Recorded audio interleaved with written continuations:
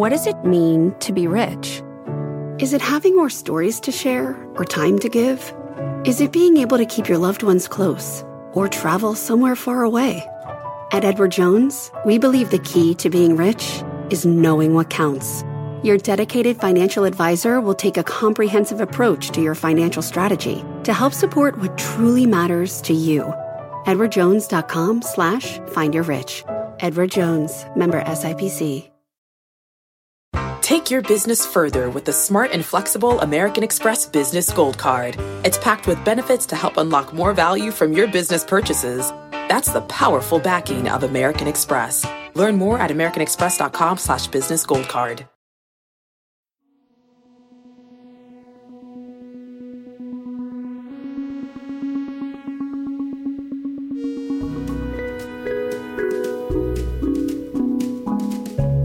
Welcome to People I Mostly Admire. This is a special bonus episode, a live event recorded over Zoom and presented by WMIC and The Green Space in New York City. The event featured Steve Levitt in conversation with his Freakonomics co-author Stephen Dubner, covering topics such as the birth of this podcast, the power and limits of data science, and why Levitt's efforts to make the world a better place usually anger everyone across the political spectrum. Good evening, and thanks for joining us tonight. I'm Stephen Dubner. I'm one of the co-authors of the Freakonomics book series, and I also host Freakonomics Radio, which is now celebrating its 10th anniversary. And the man on the other side of your screen is my Freakonomics friend and co-author, Steve Levitt. Levitt, would you like to introduce yourself? Sure. Steve Levitt, and I teach economics at the University of Chicago for the last 20 years. I write books with Dubner. And more recently, I've kind of given up on academics and decided it would make sense to try and maybe have a little impact on the real world. So I've started a center called RISK at U Chicago that's trying to do good. And against my better judgment, I've started a podcast called People I Mostly Admire. Now, you say against your better judgment as if somehow you were press ganged into service. You were begging to have your own podcast, were you not? No, it's not that you forced me. It's just that I pretty much try to avoid anything that has actual requirements and demands on me and or deadlines. And so it breaks all my rules to actually do something where I'm obligated to someone else to show up at some time to do something. So, Levitt, we should say that our partnership began quite a few years ago when I interviewed you for the New York Times Magazine article that ultimately led to Freakonomics. And so I thought I'd basically just interview you again tonight, although, you know, you may end up turning things around since you yourself are now an accomplished interviewer with your People I Mostly Admire podcast. So that's my first question. Which side of the mic do you prefer? Oh, God, I would take being the interviewee 1,000 times over the interviewer. So, okay, I return to the question, why on earth are you hosting a podcast if you so hate doing anything and especially interviewing people? You know, it's not that I hate it. I really had, I hadn't interviewed anyone in my entire life before the podcast.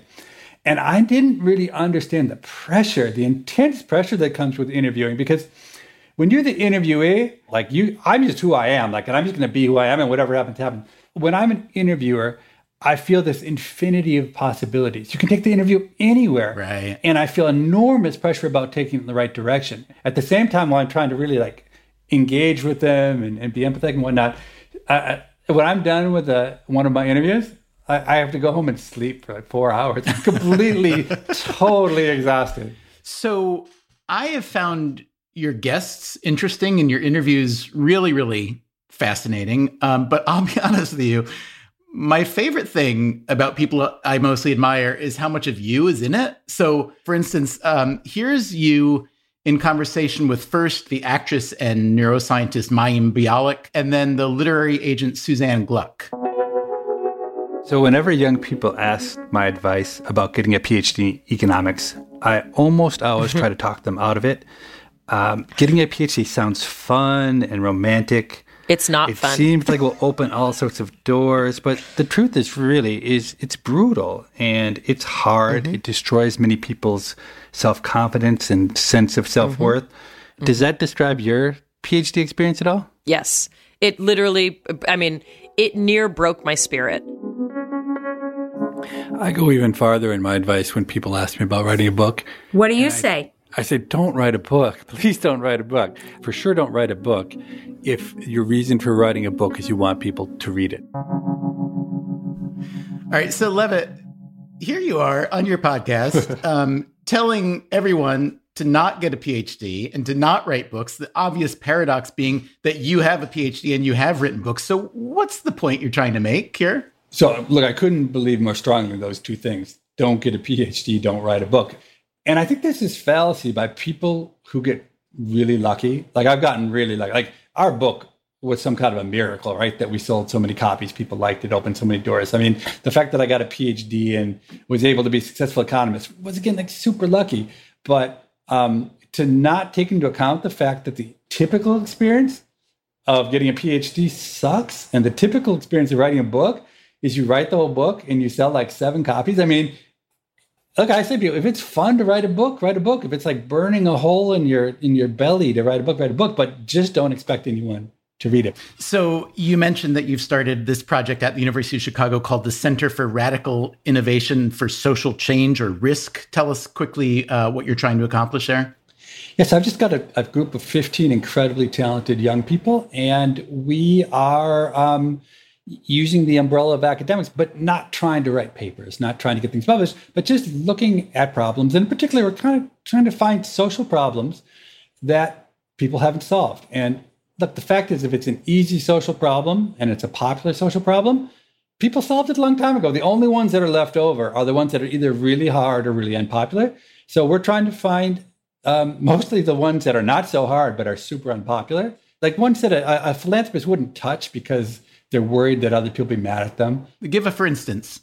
So, for instance, I believe that the biggest single impact on the criminal justice system that we will have had in the last 100 years could come from using technology in a smart way. Essentially just GPS and other monitoring technologies on people who are under the jurisdiction of the criminal justice system. Okay. And I say those words and everybody flips. I mean, like, everybody at that point gets incredibly irate, big brother, blah, blah, blah, blah, blah. And no matter what I say, like, well, like, don't you think being locked up in prison is, more intrusive than having someone knowing where you are on GPS? But it's really this miraculous thing in that if we can track people, potential criminals, people who have formerly been criminals and now been released, and we can cross-reference that with the list of the crimes and where they're happening, we basically can catch people for sure when they commit crimes. If you can catch people for sure, they don't commit the crime. If they don't commit the crime, you don't need to lock them up. So you have this virtuous cycle where you can let enormous numbers of people out of prison, only lock them back up if they do wrong, but almost no one does wrong because of deterrence, save an enormous amount in hardship and personal hardship and spending. So have lower prison populations, lower crime. But the thing is, nobody's doing it. And if you talk to a philanthropist, I've tried to raise general funds from foundations, and they just say to me, "Are you crazy? We would never fund that. That's like the worst project I've ever heard of." That's, and the right and the left hate it for different reasons. And that's what I kind of know I'm onto the right track, is when the right hates it for one reason, the left hates it for another reason. I actually feel pretty good about that. So it sounds like you're really setting yourself up to succeed there, yeah? Look, but the thing is, we're working with Cook County, and the sheriff there, Tom Dart, is an amazing visionary. And we've got 1,000 of these bracelets on, and they're working, and they're changing people's lives. People are being let out of jail that wouldn't be otherwise, and they're not committing crimes. And it's I'm super passionate about it because I really believe that a lot of the success that's required when you want to change the world is an idea can't win the day. Other people can't have the excitement and vision about your idea, but if you just show it to them in a way that's so simple and so obvious, then like, oh, yeah, why were they so upset about it? I don't remember why I was so upset about it. I mean, we wrote about life insurance. There's a great example 100 years ago where people thought life insurance was the worst thing in the world because how could you profit from the death of a loved one? Now nobody thinks about that. They think about it in a more sensible way. So, we had a dozen projects, but that's the kind of thing we're working on. So I have noticed, Levitt, that in your interviews as a host, the center, the RISC Center, is kind of creeping into a lot of the conversations. And it actually sounds like you're on a recruiting mission, perhaps. If there were 100 or 200 amazing teachers whose words were broadcast to every student, I think that gets at the point you made about access and how that could really level the playing field for people who are not as privileged as you and I have been. First of all, I think we should talk about this off the air, because I think it's an amazing idea. I run a center at the University of Chicago, and we are always looking for smart, creative people who have ideas and who want to change the world. So we will definitely keep a seat warm for you if you ever decide you want to change a career in that direction. Oh, that's very nice. Thank you. I will definitely keep that in mind. Let me put my team on it. Yeah, seriously, Steve, I would love to work with you on this. So that was you apparently offering jobs to Mayim Bialik, who stars in The Big Bang Theory, and then Ken Jennings, the all-time Jeopardy champion, and then Yul Kwon, kind of multi-hyphenate, who's best known as a winner of the reality show Survivor. So it sounds like your strategy overall is basically trying to skim the cream of nighttime television and get them to the University of Chicago to help you solve your problems? You've seen through me. That is correct. And it's working. It's working great. So Mayim and I are working on a couple projects, trying to do some social good. Yul actually made something he cared deeply about, which I also cared deeply about, in terms of organ donation. He made a connection to me where Risk is now working with one of the big organ donation groups because of Yul. Ken Jennings, he was just being polite. But yeah, 2 out of 3 is not bad. A few work friends of ours have pre-recorded some questions. So here's a question that was sent in by Katie Milkman, who's a professor of operations, information, and decisions at the University of Pennsylvania. Hi, Steve and Stephen. What open question do you think economists should focus on in light of the Black Lives Matter movement?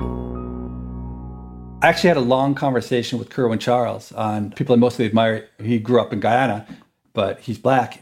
I think we both agreed that not the whole answer, but economics is a huge answer, right? If you could get something like economic equality, increase economic opportunities for African Americans, it would have a huge impact. I mean, that relates back to education. So, I mean, what I really quizzed Kerwin on is like everybody knows that, right? Or how to do it is much harder. I don't think we have great answers to that, but for sure, there are other issues, discrimination, even conditional on economics. But like Kerwin made a really good point. If you're African American and you graduate from Princeton, you're gonna have a pretty good life, on a lot of different dimensions. So the challenge to economists is how do we work on the education production function? How do we make public schools better? How do we give the kind of skill sets to get jobs? Like data science knowledge or other tech things more equally distributed in society. So that's the obvious thing. It's pretty early days for having this podcast, which you mean to be an engine of discovery for new ideas or for collaboration, at least with ideas that you're having.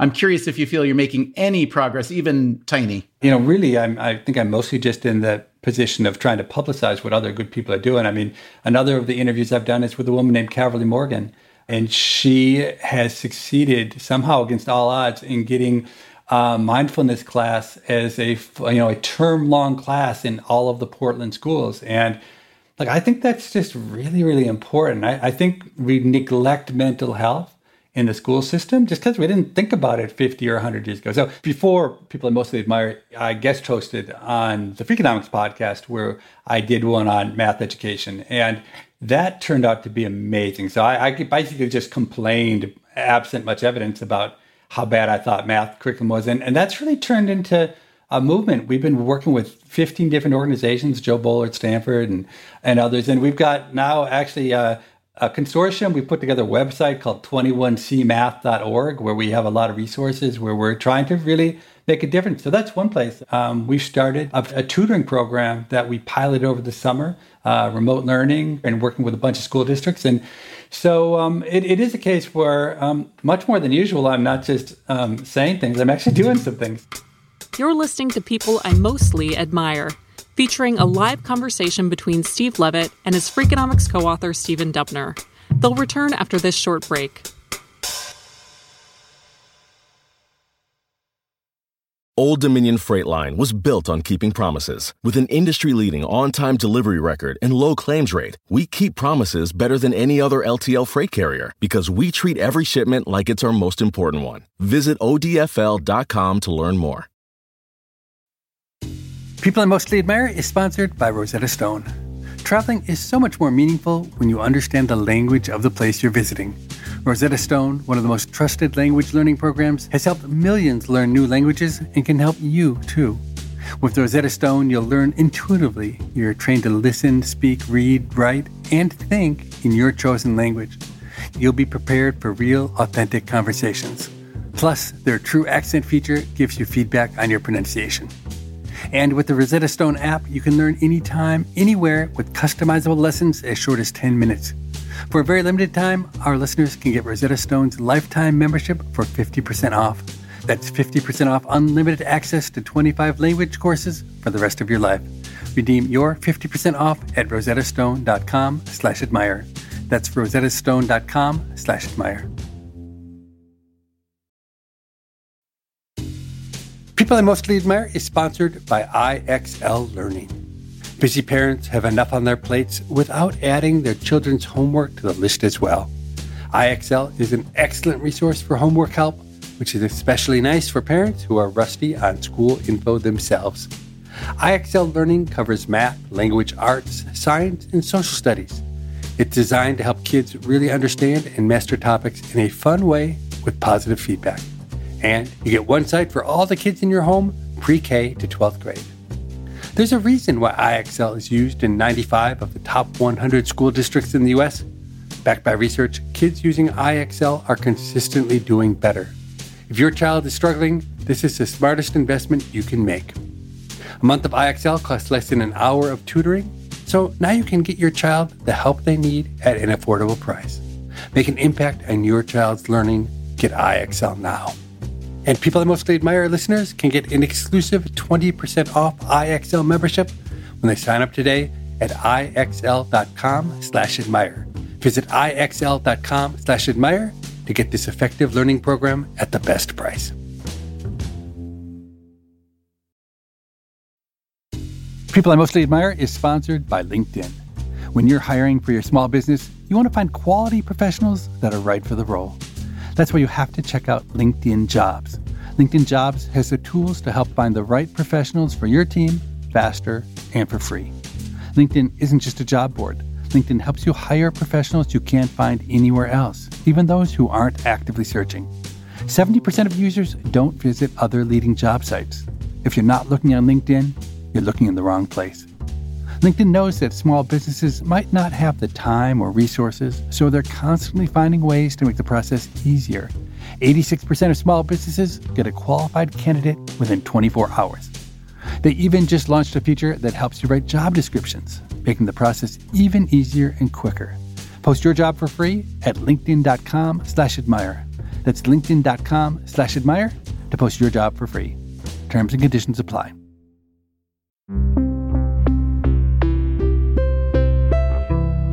Here's another question from a colleague and close friend, John List, who is also an economist at the University of Chicago and who has appeared in many episodes of Freakonomics Radio. Hey guys, this is John. First, congrats on 10 great years. Second, thank you so much for having me along on some of the ride.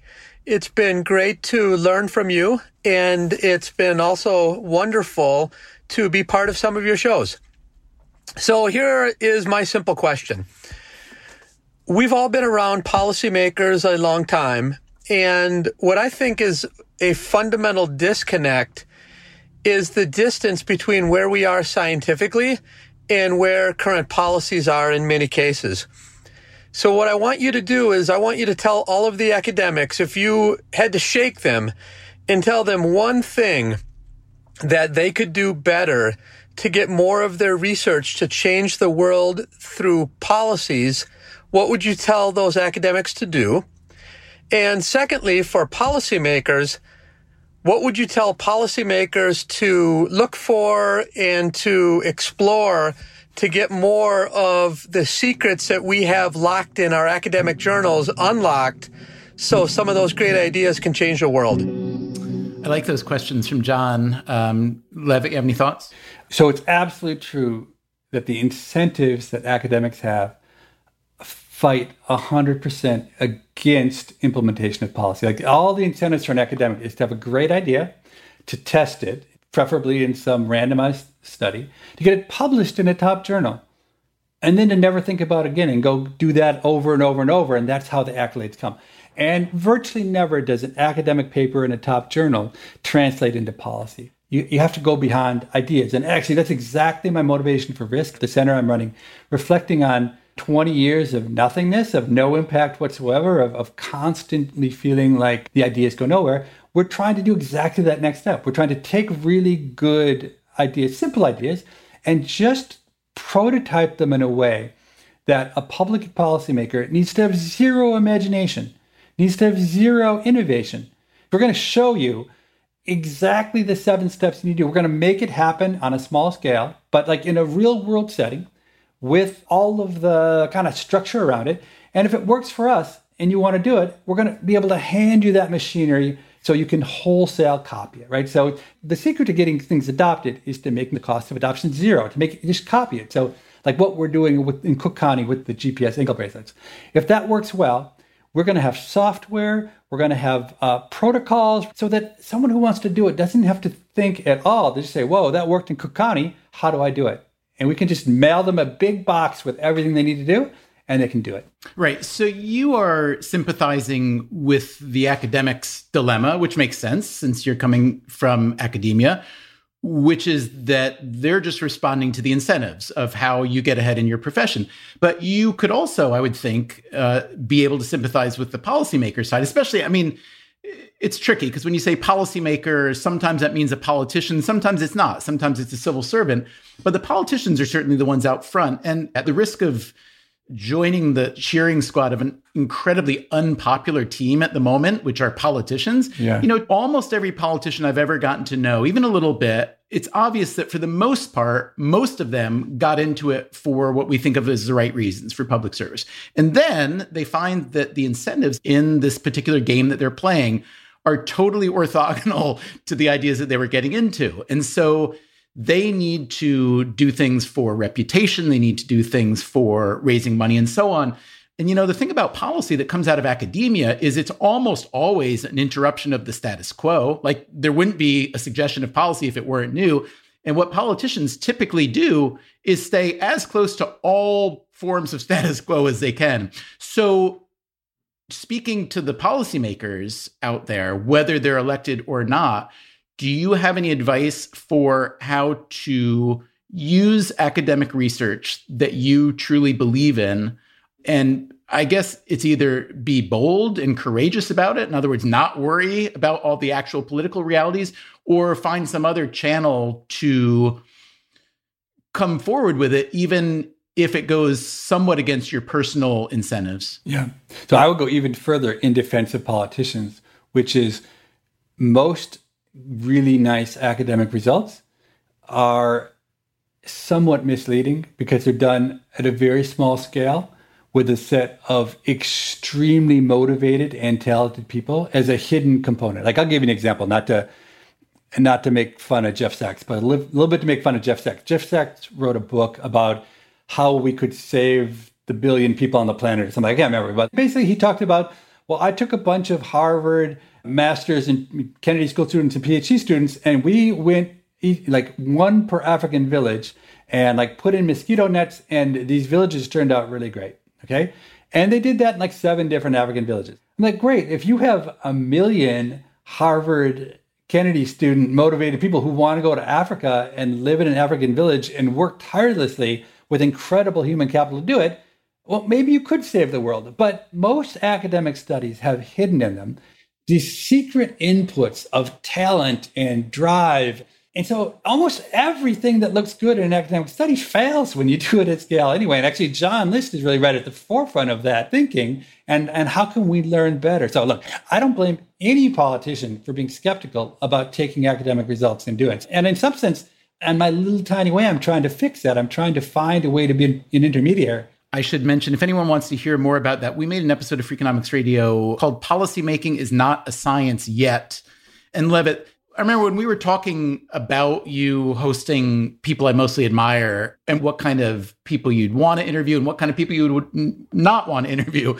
On the not side was politicians. Yeah. But I have noticed in several of your interviews that you seem determined to get non-politicians to run for office. Do you ever think of going into politics? I do not. Would you ever consider running for office? Oh, God. No. It strikes me that you would be a fantastic public servant. I admire public servants very much, but it just did not seem like a good fit for my temperament. Okay, so Levitt, that was in reverse order. Ken Jennings turning you down again. Suzanne Gluck, who happens to be your literary agent and mine. And before that, Kerwin Charles, who's now the dean of the Yale School of Management that you mentioned earlier. But I have to ask, Levitt, since you're pushing for everyone else to run for office, and you say that your new risk center is about finding evidence-based policy to make the world a better place, why are you not running for something? So I would not want to run for office. I mean, honestly, I wouldn't mind being president. It'd be fun to be president if you could just be president and not have to do it. My dream is to have one of my friends get to be president. And so without me having to do anything, they're going to invite me and they're going to build a little closet off of the Oval Office that I'm going to sit in, and I'm going to get to whisper about every possible policy issue. So that's kind of my dream. So actually, it's funny. By the time I'm done interviewing almost everyone, I'm dreaming about them being president. They're not taking it up, though. Some of my favorite conversations that you've had with people are extracting information or wisdom. And I'm thinking of one with Nathan Myhrvold, who's the former CTO of Microsoft. This was a long time ago, but he's very, very, very polymathic. He trained as an astrophysicist and as a mathematical economist, and he runs an invention firm and a lot of other things. And I don't mean to, pat you on the back too much or make you blush, but I really love the wonder with which you receive some of this wisdom. So I want to play one clip.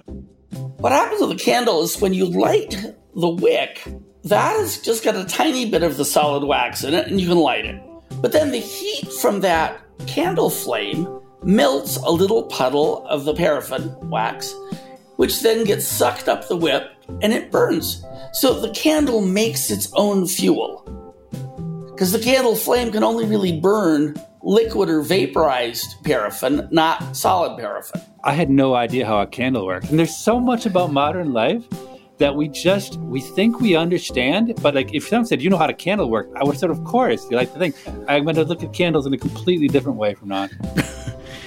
So did you really not know how a candle? Oh my God, that's amazing. I mean, think about it. Your whole life, candles just burn.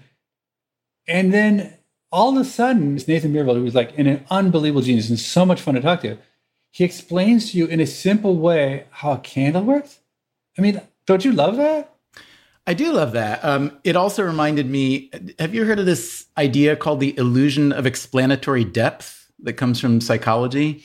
It's that. Like we think we know stuff, and then someone asks you anything, and you literally cannot explain anything. Right. Like, Levitt, how does the zipper work? How does a ballpoint pen work? How does a toilet flush?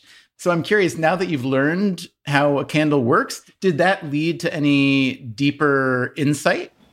Look, the people who talk about like real joy in life, it's the people who are able to like look at a candle and see all of the wonder in the world in the candle. Like, look, I'm not as childlike as I'd like to be. But in those moments where I can get back to it, I think there's just such joy that goes with that kind of insight. I love it. I mean, I got to go to dinner at one of the fanciest restaurants in the world with Nathan. My God, I mean, it was the most amazing experience. I mean, I don't like that kind of food. I don't like fancy food. I like fast food. But like to actually hear him describe the making of it was like the most incredible gift. The psychologist Angela Duckworth from the University of Pennsylvania is my co-host on the No Stupid Questions podcast.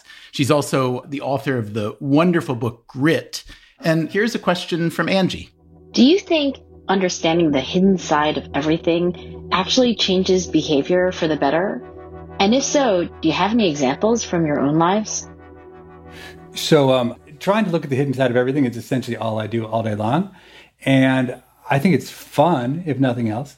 And the entire world becomes a sandbox to try to figure out, apply things. And I think a good example of where it worked is on COVID. So I think a lot of people's reaction to COVID was a sense of being overwhelmed and helpless. And I think my reaction was, okay, there's a problem. I've spent my entire life studying data and studying human behavior. Like, what better problem than COVID to try and figure things out? And I think, I'm not saying anybody listened to me, but I do think the things I was saying made sense. Give me an example. What have you contributed? So, for instance, it is completely and totally clear from the beginning that if it's true that it can be transmitted by people who don't have symptoms, then we will get absolutely nowhere if we don't test people who don't have symptoms. Okay. And so in a world in which no one gets tested unless they're like sick already, we aren't going to do very well. I think the other like really simple thing is from like day one, I loved it when the authorities in the very beginning said, look, if you're a regular person, do not buy masks. Masks do not work. And we need every single one of them for the people who are in the hospitals. Okay, like both of those can't be true. It can't both be true that masks don't work and that we need them for the people in hospitals. What's also true is that kind of our only possible way out of this is if masks really work because, we're not testing very much. We're not contact tracing very well. And so like, we just got to put on our masks and pray. Well, you also like the idea of a big incentive for testing, including being entered into a lottery that might pay you a few $1 million, for instance. Right. Yeah. So that's true. In a world in which you had ample tests and people really were going to test and the government had a sensible program about testing, then I think a question that you run into is, well, why would anyone test? It's not that much fun to have that thing stuck up your nose. And Paul Romer, who I've interviewed for people I mostly admire, his solution involved testing every single American once a week. And you'd have to go to Walgreens or something and tip your nose back and like have somebody 52 times, stick this thing in your nose when you have no reason to think you're sick. And Paul just kind of thought, well, people will do it because it's the right thing to do. And my thought was like, you do that to me once, like the chances I'm ever going to show up in Walgreens again is essentially zero. And so my view... Although we should say there are more and more saliva tests. Also, you didn't mention vaccine development, which is, it's amazing when you read the history of every vaccine development in the world and how it took, it's going to be 10x longer than this. It's pretty remarkable. Yeah. I'll say the other thing that's really interesting in this setting about vaccine development, in general, there is a real avoidance of wasting resources, of running, say, look, we're only going to use the best vaccine, more or less in the long run, but we've got 10, 20, 30, 50 vaccines running in parallel, incredibly expensive. And it's actually a great example of when there's something valuable, you should have this enormous amount of redundancy. And people fight that usually. So like that's of all the really awesome things we've done in COVID, that stands out heads and shoulders above it. Levitt, here's a question from a listener, Rachel Grimmelman, watching on Facebook. Her question is, how can we use behavioral economics to motivate people to be more cautious when it comes to COVID-19, i.e. wearing masks and so on, especially young adults in college? I like this question. And my view from trying to do an episode on this very fact is that what we talk about behavioral economics or basically nudging or kind of using behavioral science to influence human behavior has been mostly a massive failure in light of COVID and public health behavior. I found no evidence that really any of those smart, small nudges could cut through the noise of mass, concerns. And I'd love you to tell me I'm wrong. Do you have any countervailing evidence? Look, they don't really work very well. In general, nudges get you a couple percent. Like they get them really cheap and for free, whatever, so they're useful. But I can barely walk down the street without somebody from some company or organization saying, we want you to use behavioral economics to transform everything about what we do. And it turns out that really, honestly, it doesn't, like you said, work very well. And whenever you say the sentence, I want behavioral economics to transform whatever I'm doing, you should just cut the word behavioral and say, I want to use economics to transform. Because it's like behavioral economics is good for a couple percent, but regular economics, and the kind of economics that we do in free economics, which is about incentives, right? So you can use financial incentives. Financial incentives would work on COVID. I guarantee you there's enough money. The value of somebody who's sick, not infecting other people, is so huge to society that we could pay people enormous amounts of money not to infect other people if we chose to. But social pressure, my God, if I walk down my street in Chicago, outside the University of Chicago, and I don't have a mask on, people scream at me. They tell me I'm an awful person. And I fear that deeply. So anyway, social pressure is an enormous amount. But that's like regular economics. I think about incentives.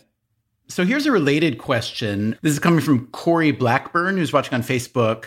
Corey wants to know, any words of advice for fledgling data scientists to catapult a career into something meaningful? And I just want to add to the question, or maybe a preface to the question, which is, I have a sense that many, many people think that data science and big data are the latest magic bullets that will solve absolutely everything. And again, I see a lot of evidence of good intention and poor outcomes. And I see a lot of, it's almost like moral hazard where people think, oh, now the data scientists will figure out X, Y, and Z. And it strikes me as a good tool to have if you have people who know what they're doing and they know how to ask really good questions. But that's not what I see. So tell me that first, and then get out of that depressing mode and give Corey something to be less depressed about. Yeah, it's a super insightful point that you just made, Dubner. I couldn't agree more that a lot of times people think of big data as a substitute for good thinking as opposed to a complement to good thinking. Like when you are really thinking smartly and cleverly about a problem and you have really great data, you can often make a lot of headway. And without both, you sometimes can't. But really, big data has proven immensely powerful at, and data science, immensely powerful at a certain class of problems, which is prediction problems. If you're trying to predict the future, if you're at Netflix and you're trying to figure out what kind of movie I'm going to like these tools have been amazing. If you're trying to figure out by looking at a picture, whether in that picture it's a cat or a dog or of a person holding a gun, amazing progress. On most of the questions we care about, really on any question where the question is, why did something happen? These tools aren't that great. When I work with firms that have data scientists there, what I find almost uniformly is that they operate in an incredibly complex space. They're very concerned with technicalities, with techniques, with things being hard. And I think the answers are often very simple, right? And so I try to always do simple things and try to relate them in very basic ways. Like my favorite kind of graphs are what I call big bar, little bar graphs, okay? They're graphs that have one really little bar and one really big bar. And those are the kind of graphs that I show to CEOs if I'm trying to convince them of something. And the CEOs say things like, wow, that makes sense to me. I don't understand how you take the same data that my data science team has, and I never understand anything they're saying. Okay, so it might say, oh, well, the answer is just do things really simply. But I think it's more complicated when we think about incentives, because much of the power that comes to data scientists in firms and organizations is because they're completely and totally inscrutable, and the other people have no idea what they're doing. And by having a set of skills that no one else has, you can wield power because no one can understand why you're doing it. You have a very special talent. And so, like, I have the luxury of being an outsider, of being like a big shot economist. So I can do simple things and people don't second guess me. But if you're a data scientist, I would say experiment, right? So sometimes do things simply and sometimes do things super complicated. See what kind of results you get. Like, I do think just by virtue of being in data science, I think you're in the right spot. I think the future belongs to data science. It's just a great job. So I encourage everybody who's interested in, STEM kind of stuff, take a shot at doing a little data science. And if it appeals to you, go. That's a fantastic investment. So Levitt, to wrap things up, I wanted to ask you about how you wrap things up on your show, People I Mostly Admire. Here's a clip that we put together from the last few minutes of multiple interviews. All right, last question. All right, last question. It seems to me you've lived a really good life. Do you have advice about living a good life? So what advice would you give on leading a life worth living? So how about on living a great life? So, Levitt, that sounds a little bit like a midlife crisis in radio playing out before our ears. What I really want to know is why, a lot of people who interview others, you do kind of develop a signature question, often to end with, or a signature saying. And I'm curious why this is a question you chose. And really what I want to know is if you've gotten a good answer yet. Yeah. So honestly, let me say, I wouldn't have known I did that. It's like totally unconscious.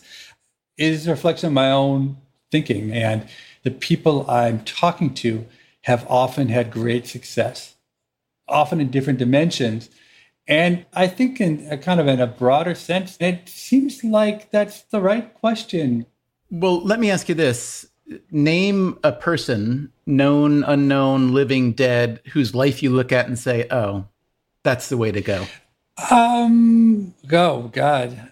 E.O. Wilson's kind of been one of my idols. He taught me in college. He's the guy who studies ants, and his class fundamentally changed my life. I mean, it's the only person I can say, any teacher, who I would say, wow, what I learned from that person, I live my life totally differently. Give me an example. Among other things, I had an intense fear of death. As a child, I would, wake up in the night screaming, afraid of death. And E.O. Wilson taught me not to be afraid of death. And he did it in a weird way. He basically made me understand how unimportant I am. Because I think this fear of death in large part stems with like a very overblown sense of self and your importance in the world. And he convinced me in a very nice way that I mattered not at all. But then he brings you back. He's like maybe like boot camp or something where they cut off your hair and they rip you down to nothing. And he said, look, you don't matter on a cosmic scale, but among the people that you interact with, you're everything. On a local level, you're incredibly important.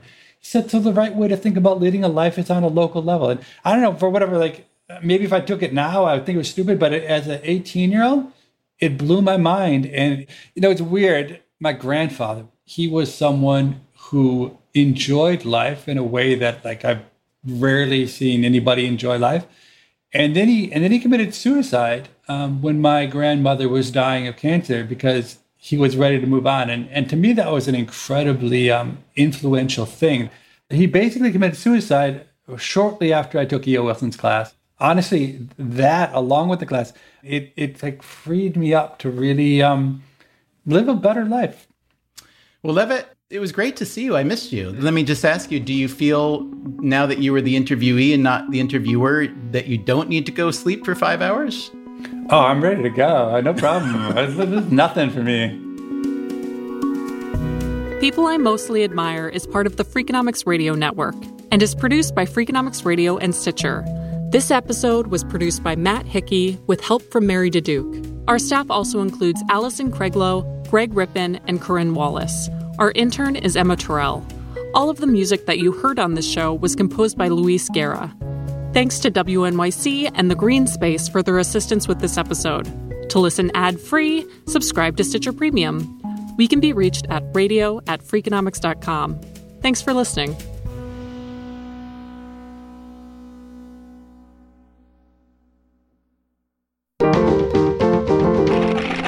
Stitcher. Just in and so good. Thousands of summer deals at your Nordstrom Rack store. Save up to 60% on new arrivals from Vince, Rag & Bone, Adidas, Joe's, Marc Jacobs, and more.